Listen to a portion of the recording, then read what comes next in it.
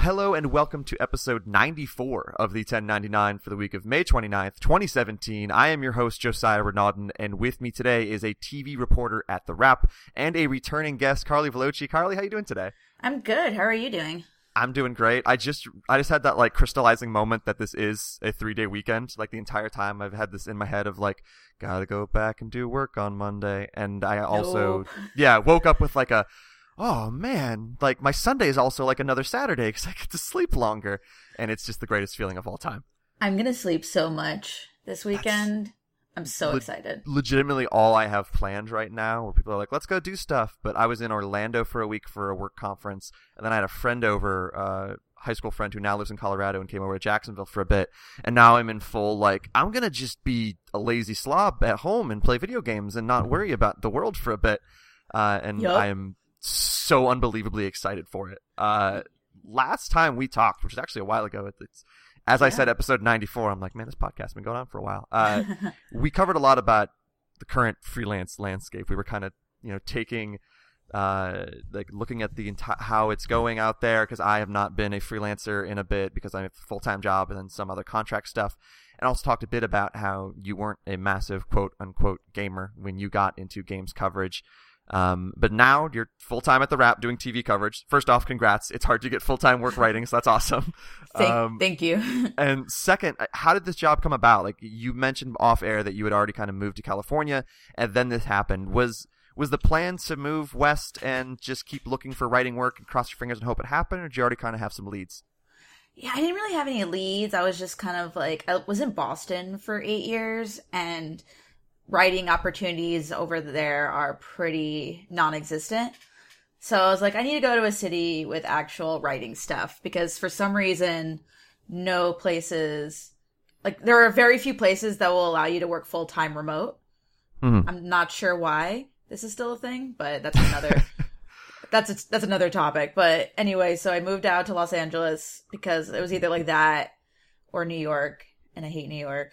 Yep. So I just went out to LA with like freelance stuff, so I didn't really need to look for a job right away. And then like I saw like there was a posting for a job at The Wrap, and I know some people who work there, and things just kind of like fell into place really nicely because somebody like left, so they had an opening, and I started really quickly, so it was all like just really nice. Like, okay, finally I have a job. I don't have to worry about the freelance grind anymore. Was it kind of terrifying when you first moved to California without like definite full-time work? Because like you mentioned, you had the freelance stuff that you were working on, but as everyone knows, it's way more expensive in a lot of parts over there. You might be able to get lucky and find kind of a developing area where it's not a gallon of milk is not $14 or something crazy like that. But was it kind of a little bit of a, not a Hail Mary, but like all right, I really hope this works out, but I'm not entirely sure if it will yet kind of moment?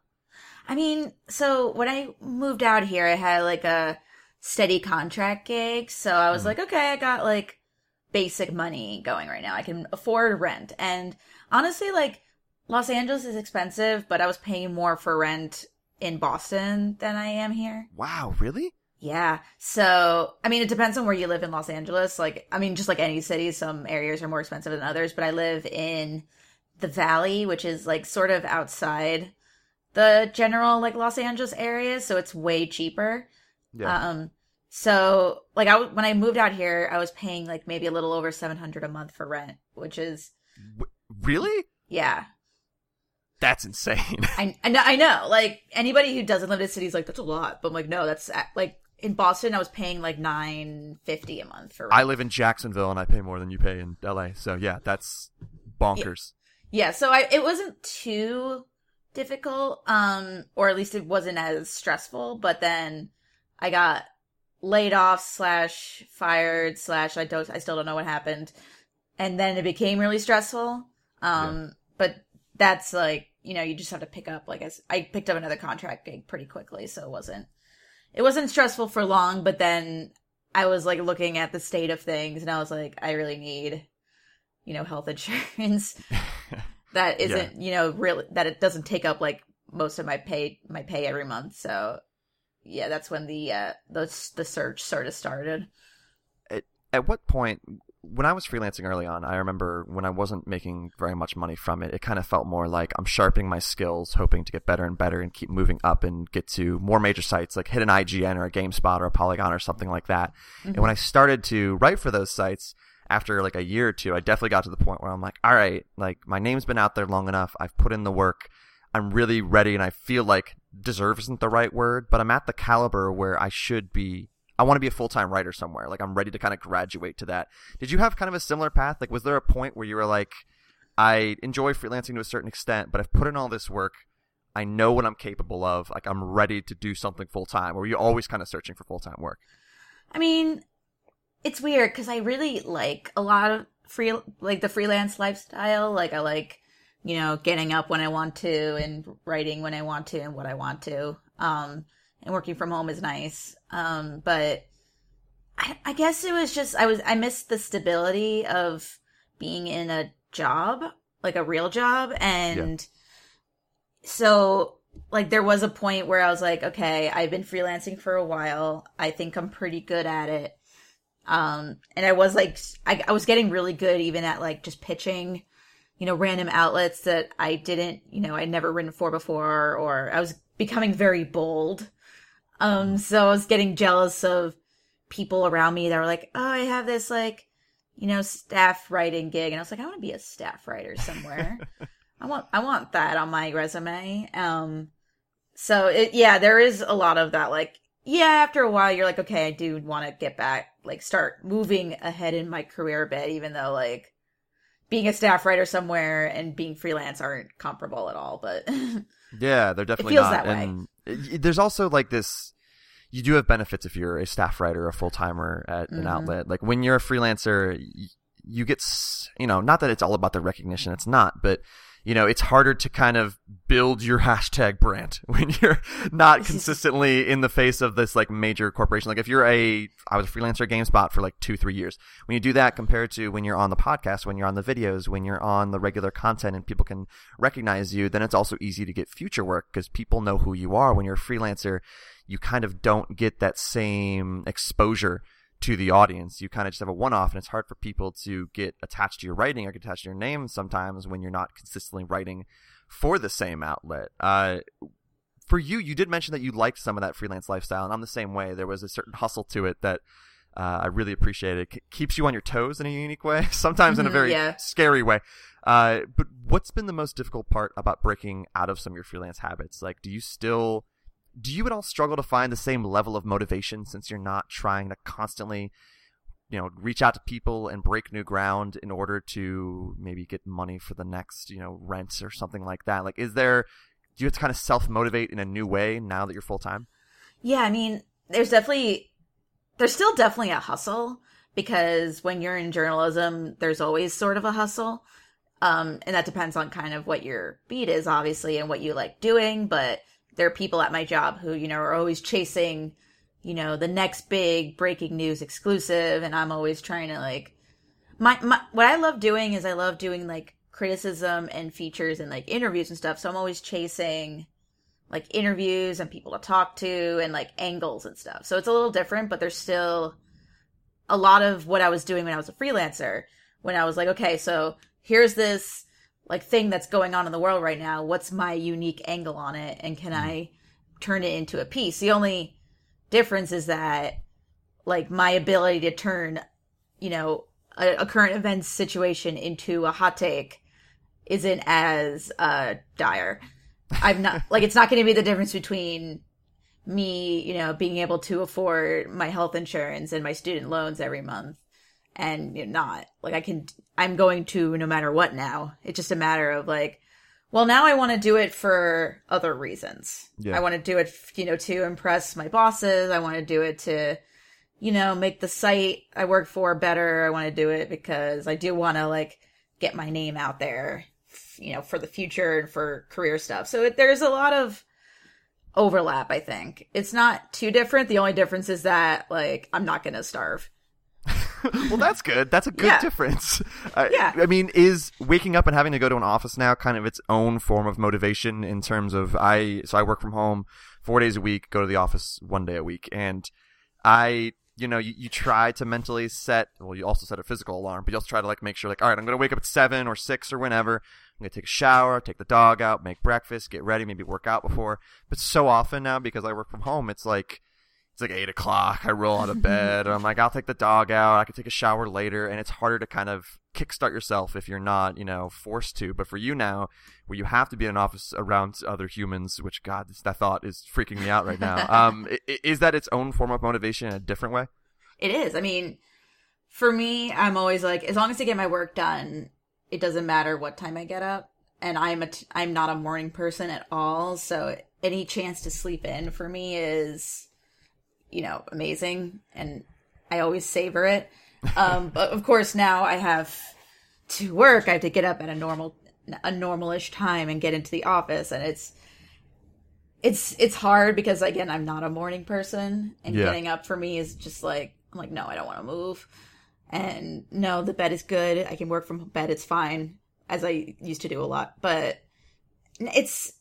I always work better a lot of times when I'm around other people. So when I was working from home, my routine often like surrounded like, okay, working from home in the morning, showering, getting lunch, and then going somewhere else to do a lot of other work. So I would go to like a library, I would go to a cafe, so I think like having an office is nice because it does keep me on a schedule, and I'm really bad at keeping my own schedule. So like that's one of my weaknesses. I'm like, yeah, I'll get it done eventually. Yep. And I'll work till like 11 at night to get it done. That's fine. But now we have an office. So like, okay, I have to get to the office, and then I'm in the office. So I have to do work when I'm in the office, and there's people basically not watching me, but when you work around other people, you always kind of feel like they're watching you. Yeah, you feel like you can't get away with normal things. Like, there's like little things where you're like, oh, normally maybe during this random day where I'm at home, I would watch this stupid YouTube video that I want to see. But now you can't really do that in an office. You need to actually be kind of not 24/7 working, but at least appearing that you're working. Yeah, exactly. I mean, granted, I write about TV, so I'm often watching TV on my computer at work. So it's a little different, but it's still like, oh, well, my boss is right over there. I gotta actually like get something done today, or like prove I was working today. And there's a part of that I like because, yeah, again, it gets me out of bed, which I don't do. Yeah, and the working from bed thing is something that I do way too often, but I'm starting to think like, man, maybe I should really just be like, Josiah, you have to work from the desk. Like, you're going to randomly nap. You're going to do like, again, you're going to sit in this bed and be like, oh, I don't feel like working. Let's go down this YouTube rabbit hole that ends with these bizarre chiropractic videos. And what am I doing again? And then suddenly you don't miss a deadline, but like you said, you're working till 11 because you're an idiot before. Like, I do that too often because of like the nature of working from home. And yeah, the whole office thing, even though there's a lot of, you get to become friends with your coworkers, and there's office chatter, and it actually takes you away from your work. So maybe you might get more done at home, but it's just an entirely different world, and I'm terrified to ever have to go back into an office again. Do you have an exclusive deal with the Wrap where you can't write for anyone else, or are you kind of allowed to do maybe, because you're writing about TV right now all the time, could you somehow freelance about games still on the side, or did you sign some sort of contract? I mean, I signed a contract. I have never specifically asked if I can write about other subjects, but I assume it's a exclusive deal because that's what it is a lot of the time. Even when I was working for like the Boston Globe and I was working part-time there, it was still like, well, if you can write something for us, write it for us, so I haven't tried to like see, like, look at my contract and be like, oh, can I write for something else? But not, because also I don't really have time. I write full time, and then like when I go home, I don't want to do anything because I'm exhausted, or B, I have to watch stuff I have to watch. So I'm either working all the time or I'm like taking some time to actually like rest. Yeah, it's probably a good call. I remember when I first started, I was similar to you in terms of like I don't want to write at all when I get home, but also what you're doing right now, like, so my full-time job, totally appreciate. Great, they're awesome people, but like it's not a passion. So what I had to do eventually was find that contract work to fulfill that certain role that was missing, where I'm like, I really want to write about games in some capacity, and I need that outside of this. For you with the rap, I mean, we talked about this a little bit off air. Has it almost been liberating to not write about video games anymore? Because like, let's be honest, if you're a woman who hasn't played every single game that people love, or maybe we can make that simpler. If you're a woman who covers games, you're often a target online for assholes, for people who just immediately go at you for no actual reason. They try to find reasons to poke holes in an argument just because you're a woman. So has TV and just anything else you've covered at the Wrap been a nice escape, or are you still running into similar breeds of people? I mean, those people are always around, because like the moment you write about anything, any progressive topic, they come out of the woodwork and you're like, oh, they're like, oh, you special snowflake, you know, all that. We need to just remove that word from everyone's lexicon. It's such a stupid fucking word. Like, I've never actually seen someone who's a snowflake and be like, oh, this person seems reasonable and nice. Like, I would like to hang out with this person. It's just awful. Sorry, keep going. No, it's okay. But yeah, so like those people are always around. The difference is I haven't gotten a single threatening email about my work at the Wrap since I started there, while I'm still getting emails because I gave a game a 5 out of 10 one time. Yeah. Like last year. So it's a lot better in that regard, and it's nice to not have to write about video games all the time, because video games are exhausting for more reasons besides, you know, gamers, a certain group of gamers coming out of the woodwork to throw criticism at you for no reason whatsoever. I do that stuff. There's some of that stuff that still kind of gets over into what I do, because I write about TV, but I also write about like general entertainment stuff. So there's a lot of like, you know, people that sort of cross over, which is annoying. But those are, and you know, you still have to worry about like all the stuff that's going on in the world right now that has to do with Trump, which then has to do with, you know, everything. Yeah. So it's exhausting no matter what, but it's nice to not have to worry about what's going on in the games industry. Because while I love games and the games industry and like a lot of the people that work in the games industry, like I still read, you know, all the sites when I can, and I miss writing about games sometimes. It's a lot less stressful, and it's a lot less like not having to worry about stupid games controversies. God, it's never ending. And again, like I'm a straight white dude. I have it a lot easier in so many ways being in this industry, but there is this certain level of just exhaustion that happens just from being around it and reading every new controversy, where it's like, oh, why is this even a thing that we're worried about right now? And you just get in this long spiral of, oh, like this entire industry needs to mature rapidly. And I get it that it's still young and it takes time for this stuff to happen. But I mean, even your industry with TV has to feel, does it feel more mature? Like, does it feel like a little bit more like adults talking about adults things sometimes? Oh, not at all. Really? Not at all. It's just different kinds of people. And the thing is like, you know, not everyone plays games, but pretty much everyone watches TV. So you don't really get people being like, oh, you haven't watched this TV thing, you're such a casual and you're a fake TV, or whatever the line of thought is there. I mean, there are obviously some TV shows I've missed that my coworkers are like, oh my god, how dare you not seen The Wire? But no, neither have I. Yeah, no, it's bad. It's bad. Yeah, that's one of those like, I'm a bad person for not seeing that shows. Exactly. But I don't get death threats because of it. Well, that's good. Yeah. That's a positive development in life. Yeah, and like there are some nasty comments on the site sometimes. Like I wrote a piece a little bit ago that was comparing Agents of S.H.I.E.L.'s Agents of Hydra storyline with the Secret Empire stuff that's been going on in the Marvel Comics world right now. And I did get some comments that were like, the typical like OSJW whatever. Yeah, I would assume the comic kind of crowd might be sort of a cross-section of the gaming crowd in a certain way that kind of intersperses. Yeah, and then like Secret Empire is its whole other thing. But it still wasn't that big of a deal. And the fact that I have a full-time job and can, like, I have the money, I have the the benefits, I can step away from this for a while. Yeah. Are you able to enjoy games in a new way because you're not constantly trying to think of different angles for coverage or reviewing them or anything like that? Did covering games to a certain extent kind of take the joy out of it? Because I know after I stopped reviewing them, I almost took a break for a bit. I still played things, but I just kind of toned it down a bit.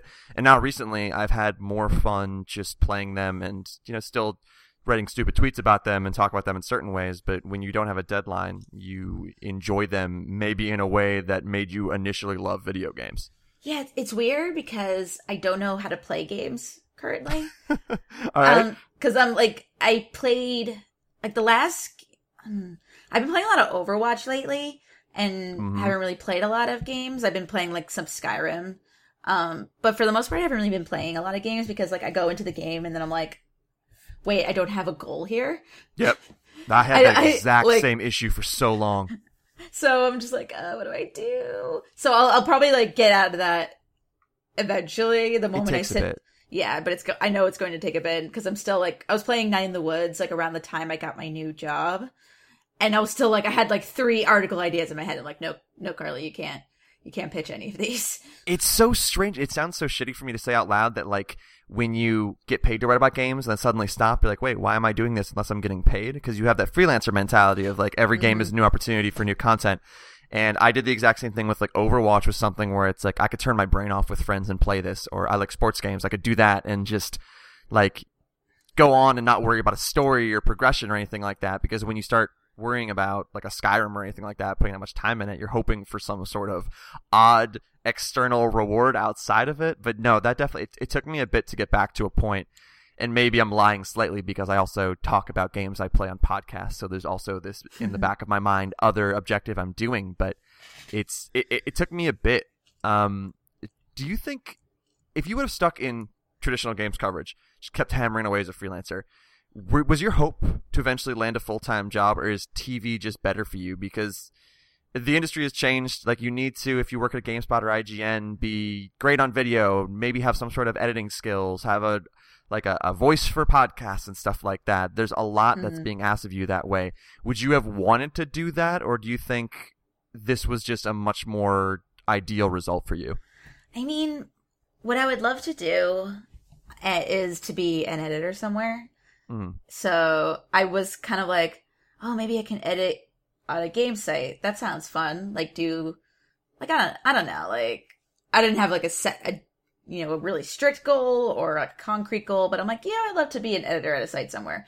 And I can do a lot of that stuff, the other stuff. I do know basic video editing. I know, general writing editing. I can write. I can do web stuff because I knew going into journalism in general, not even just games journalism, that if I knew other stuff, I was going to be better off.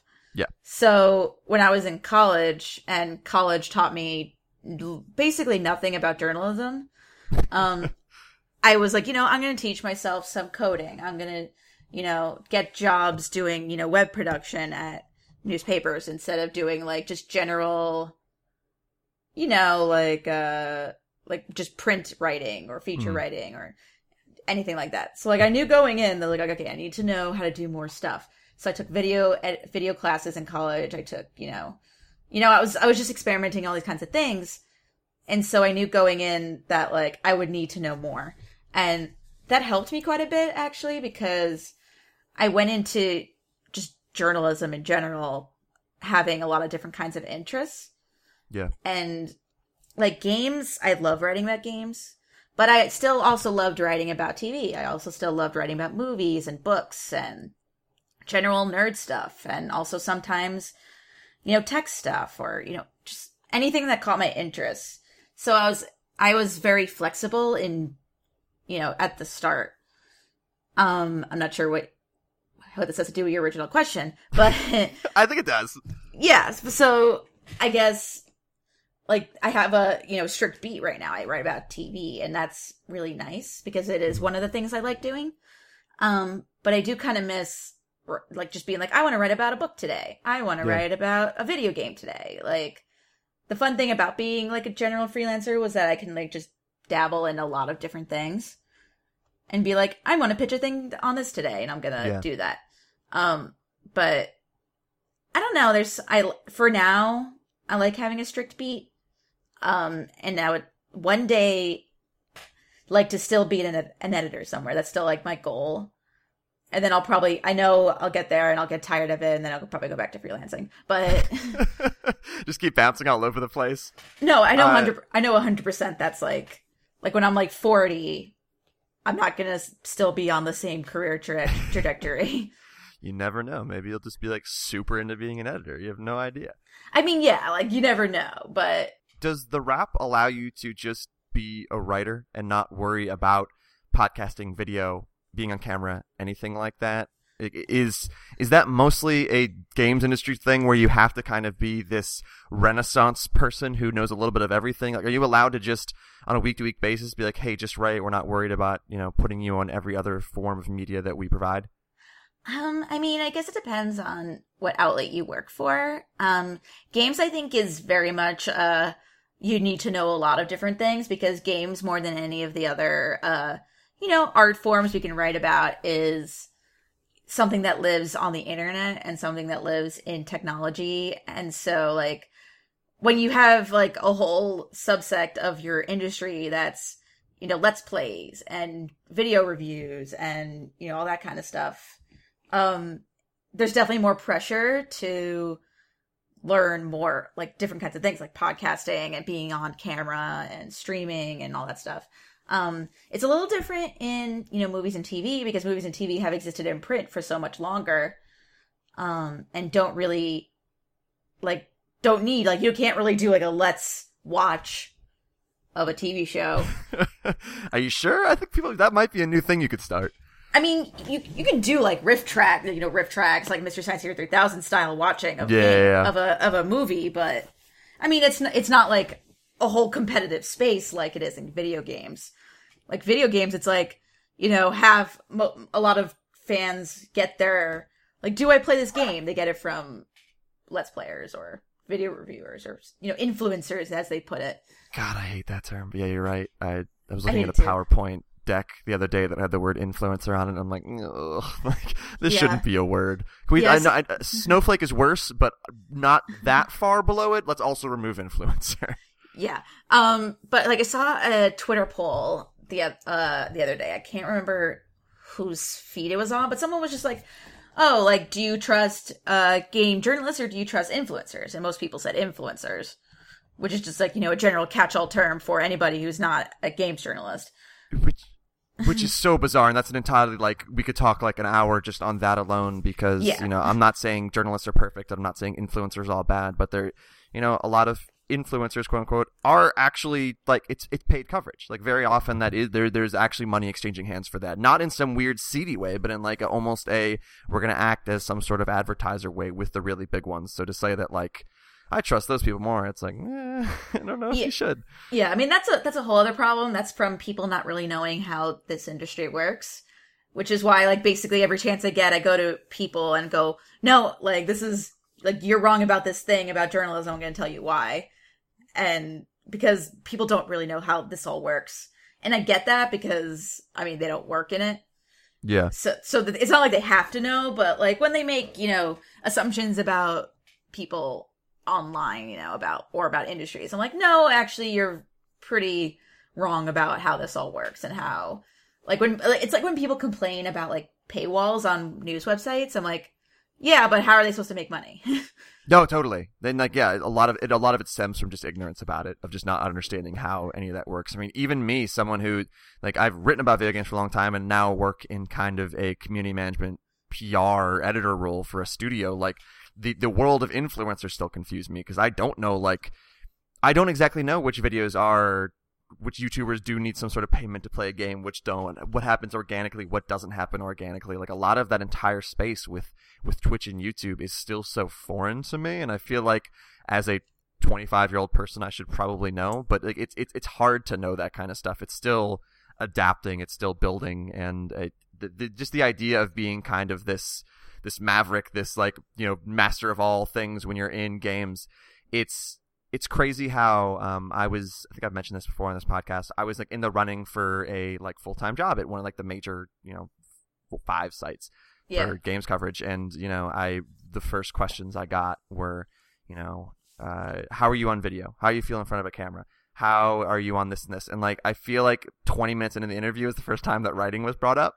And like, it was just this kind of weird realization of like, oh, things have changed. Like, games coverage has changed to a point where, when I was in high school or college and wanting to do this, all I thought about was how, make sure I can write better, make sure I can write good before I can get on these good sites. And, it's an entirely different world now. While you've been working on TV, have you learned anything new? Have you had to change your style at all to adapt to this industry? Like, have you learned anything from editors? Have they said like, oh, that's not going to work in this style of industry, even though it worked in games coverage before? Or has it kind of been easier transition for you than that? I mean, it's been tough because the job I took is just like a general TV writer. So I like, my job isn't exclusively to write, like features or criticism or whatever. I'm doing reporting, and it's a lot more intense than it is in games, where like if like, oh, BioWare announces new IP or whatever, like that's huge news. But like something like that will happen every day in entertainment. So you need to have like a whole ton of press contacts. You need to know who to contact at like every studio, at every network, at every streaming service. You need to know all that kind of like insider baseball stuff. And that was tough because I'm not a very aggressive person. Especially when it comes to like new stuff. I'm not like the kind of person that'll like stick my microphone in your face and like throw questions at you. And I'm still not like that, but I've still found like a good medium where I have to be more comfortable with just calling somebody up and being like, hey, so your client said this thing. Is there any comment on that? How do you feel about that? Want to talk about it? Want to give you a quote? Like, it's kind of be a little more in your face in that way. Did you have to like kind of restart everything with all of your contacts? Because all of your contacts before were probably gaming contacts. And TV. So like, how difficult was it to just suddenly be like, hi, I now need to make some sort of relationship with an entirely new group of people? Yeah, I mean, that was the hard part, and that was one of the reasons why I was like, oh, I don't want to like leave games because all my contacts are here, and it's where I build all my relationships, so it's going to be weird, and it's going to be really hard. And it is.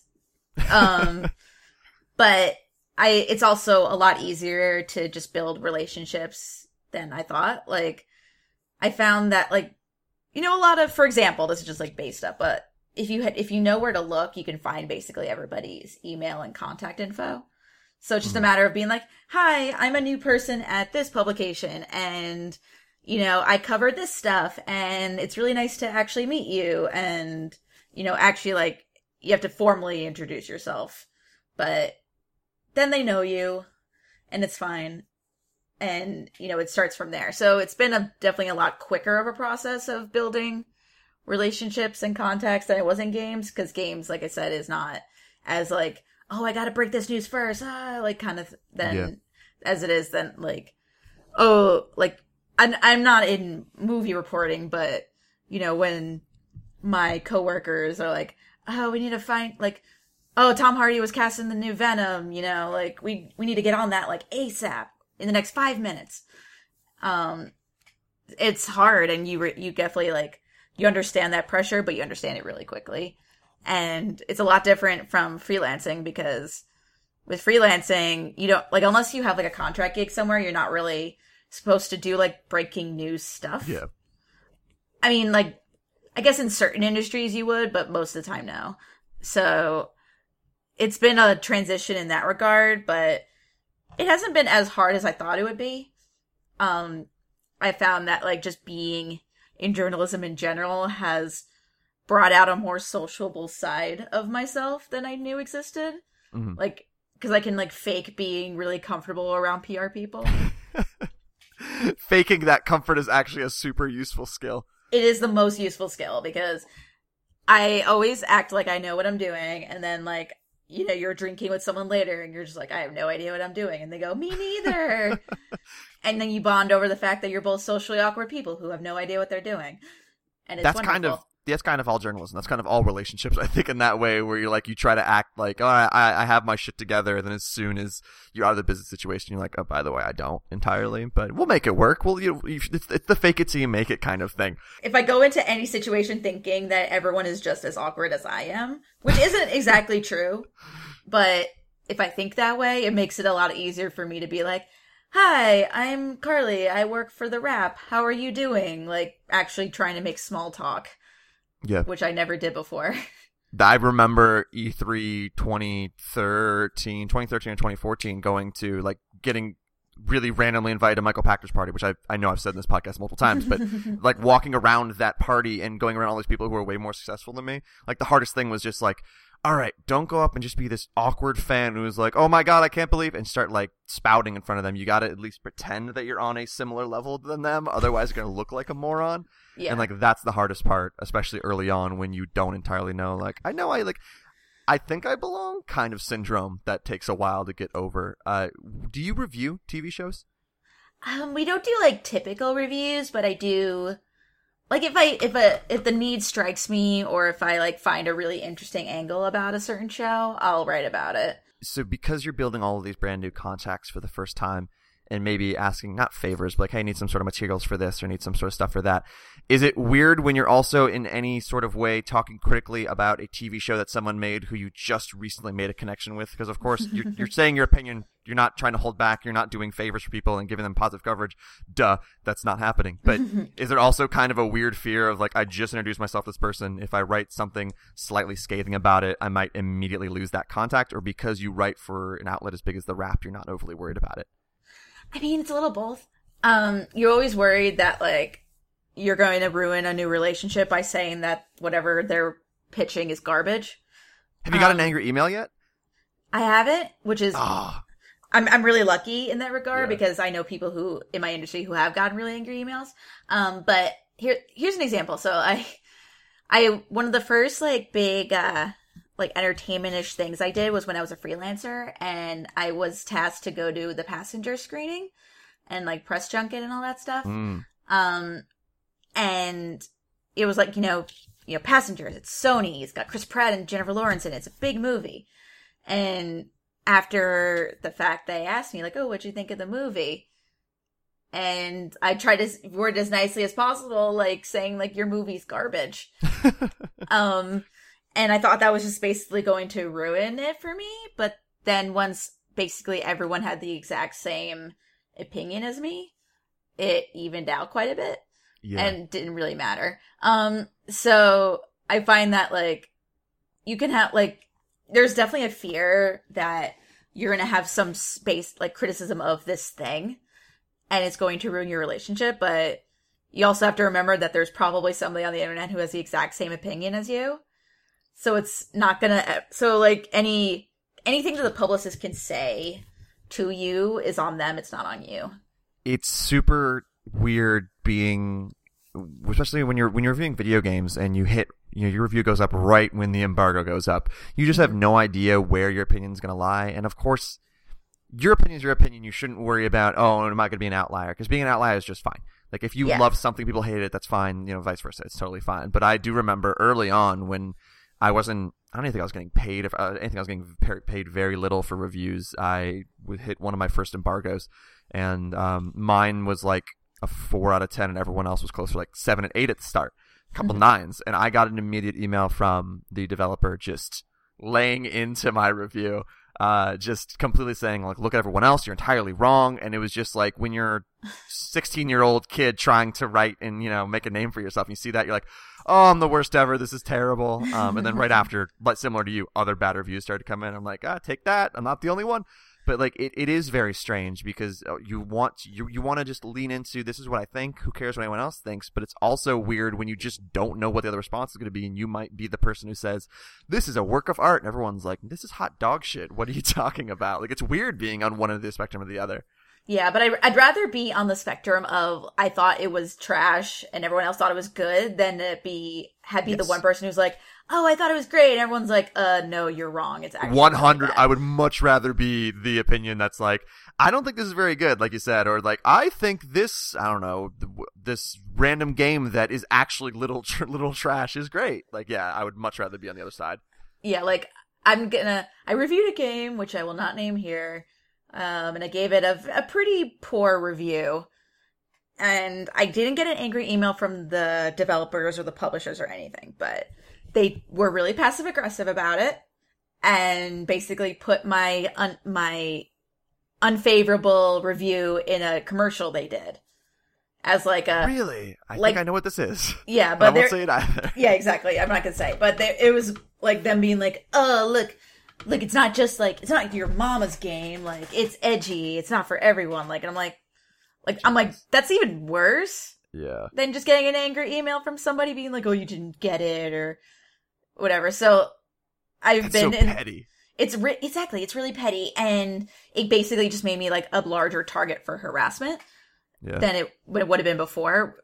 So it was basically in every situation I've ever been in where I gave an unfavorable, opinion on something, it's never been my fault. It's always like if the publicist or the, whatever studio made it gets in your face about it, that's on them. That's not on you because you're doing your job, and nobody can really fault you for doing your job, which is basically just to not be their PR person, which, I understand some people forget, but you are not PR, you are a journalist or a writer or a critic or some anything. Some people get paid to do this, forget. But yeah, no, I am thankful to have reviewed games for as long as I did, because when, my name was attached to it, the first game, like the first game I read my name attached to, and like some of the reviews came out, of course it's both ends of the spectrum. There's a lot of high ones, a lot of low ones, and if I wouldn't have kind of already had the understanding of how review writing works, I think it's hard to not have that immediate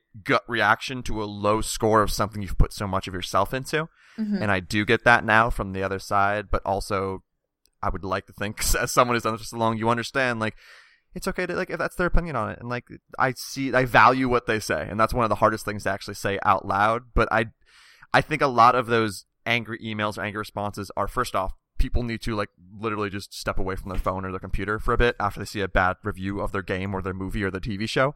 Mm-hmm. But also it's people just not understanding how reviews work. And it's definitely helpful kind of being on both sides. Yeah, exactly. To understand exactly what that's like. How different do you see TV coverage at somewhere like The Wrap, where your title actually is TV reporter, versus kind of what GameSpot and Polygon are doing now, where they're kind of leveraging some of their game writers? Sometimes they hire entertainment reporters, but a lot of it is their games writers doing some sort of part-time TV stuff, where they're doing news, they're doing shows, they're covering, it's usually some sort of broad umbrella of sporadic geek culture and TV and stuff like that. And I'm not trying to shit on those outlets, but how different has it been seeing that sort of coverage and now writing full-time at a TV place and actually being around other writers who are doing full-time TV coverage and not worried about doing any sort of other media? See, it's interesting. That's like a whole other conversation, but in general, I feel like the problem with a lot of game sites is that, games is such a, you can only write so much about games, Yeah. In order to be profitable. And so I get a lot of the sites that are like, okay, we have to also write about TV and geek culture and movies or whatever. I like 100% understand that because you need to be successful and you need to make money. And that's always the most important thing at the end of the day is, can your website keep you employed and keep you eating?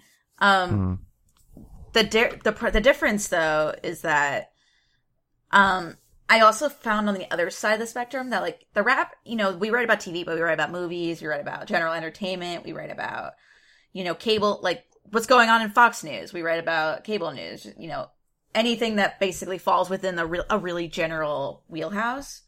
Yeah. But I've also seen, like, places that strictly write about TV, and they don't, they have the same issues that game sites that just write about games have. So it's not really any different on both sides of, the spectrum there. Like, that you can have sites that, like, just write about books or just write about TV. But if you want to be, like, a giant site, you need to Like, and you want to make money, you got to like spread out a bit. But that's hard on writers because trying to jump from like writing about games to writing about TV is exhausting because it's an entirely different mindset. It's, I write about TV and now I don't really pay as much attention to games anymore because paying attention to what's going on in TV takes up all my time. And the same goes for basically every other industry. So to write about multiple kinds of industries is hard because you gotta be like, okay, one day I'm writing about like Mass Effect, and then all of a sudden I have to realize that like, oh, like Marvel's Inhumans is premiering in September. What's that about? So it's like you paying attention to one like certain beat is helpful because you don't have to keep jumping around and it's not super stressful and you don't feel like you're missing something. So it's nice to not have to worry about other things, even though I do sort of have to worry about other things, but just not on a very like strict level. And I feel a little bad for people who like, I write about games, but sometimes I have to write about TV and movies and stuff because, yeah, then you're just like shuffling around, jumping around all over the place, and it can become very overwhelming. Yeah, I think it's too much in my mind, and I think you have to balance it in the right way. Where you look like, and I know I referenced Giant Bomb maybe too much, but you look at Giant Bomb where they start talking about wrestling or I don't know, Die Hard or some other things they like. It feels very genuine to what they're doing, and it's a personality fueled site, so you're interested in what these people like, and it's not here's our TV branch. It's we're just going to start talking about things we like because that kind of it fits under this umbrella of the content we do, but. Other major sites, you'll see the TV coverage, and it's hard not to see it and think like, is this just because Game of Thrones is popular right now? Is this just because this certain Marvel movie is popular right now? And I think it does have to be authentic is the most important thing. And also, like, you don't want to split your games writers in so many ways where they're jumping back and forth because newsflash, games and movies are different things. Like you can cover them differently, and to just assume that because you can critique or discuss games in a really smart way that you can immediately transfer over to movies almost feels unfair to people who just write about movies because it's a different set of skills. So I guess, that's kind of what I always come back to on that. And that's why when I look for coverage on a show, if I finish a show and kind of want to read reviews of the season finale to see where other people were at with it, I don't go to a game site. I go to a TV and movie site. Like, that's kind of where I fall on that. But I do understand, like you said, it's hard to support everyone with just games.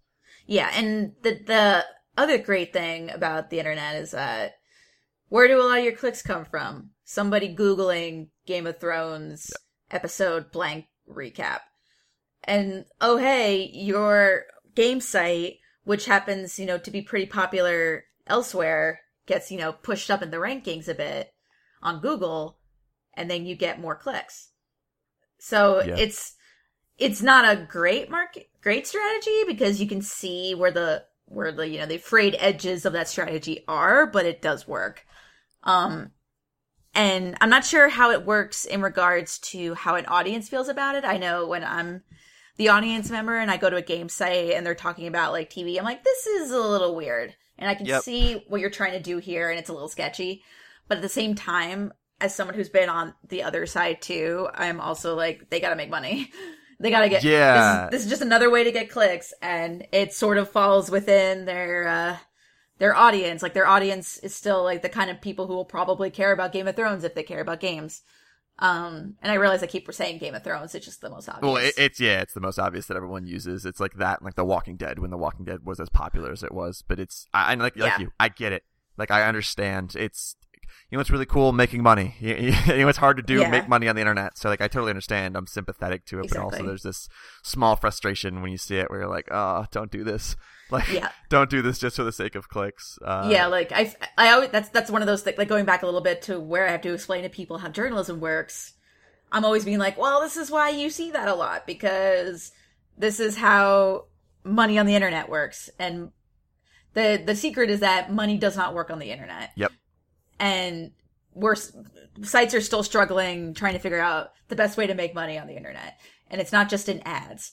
So, like, clicks aren't going to be the be-all, end-all of if your site is successful, but they're certainly a really good marker of if you're doing okay. 100%. And again, like you said, a lot of people don't understand that immediately, where they're like, why are there 800 different guides on how to find rare Pokemon in Pokemon Go? It's like, because everyone has that on their phone now, and like it's such an easy SEO grab, and you get it.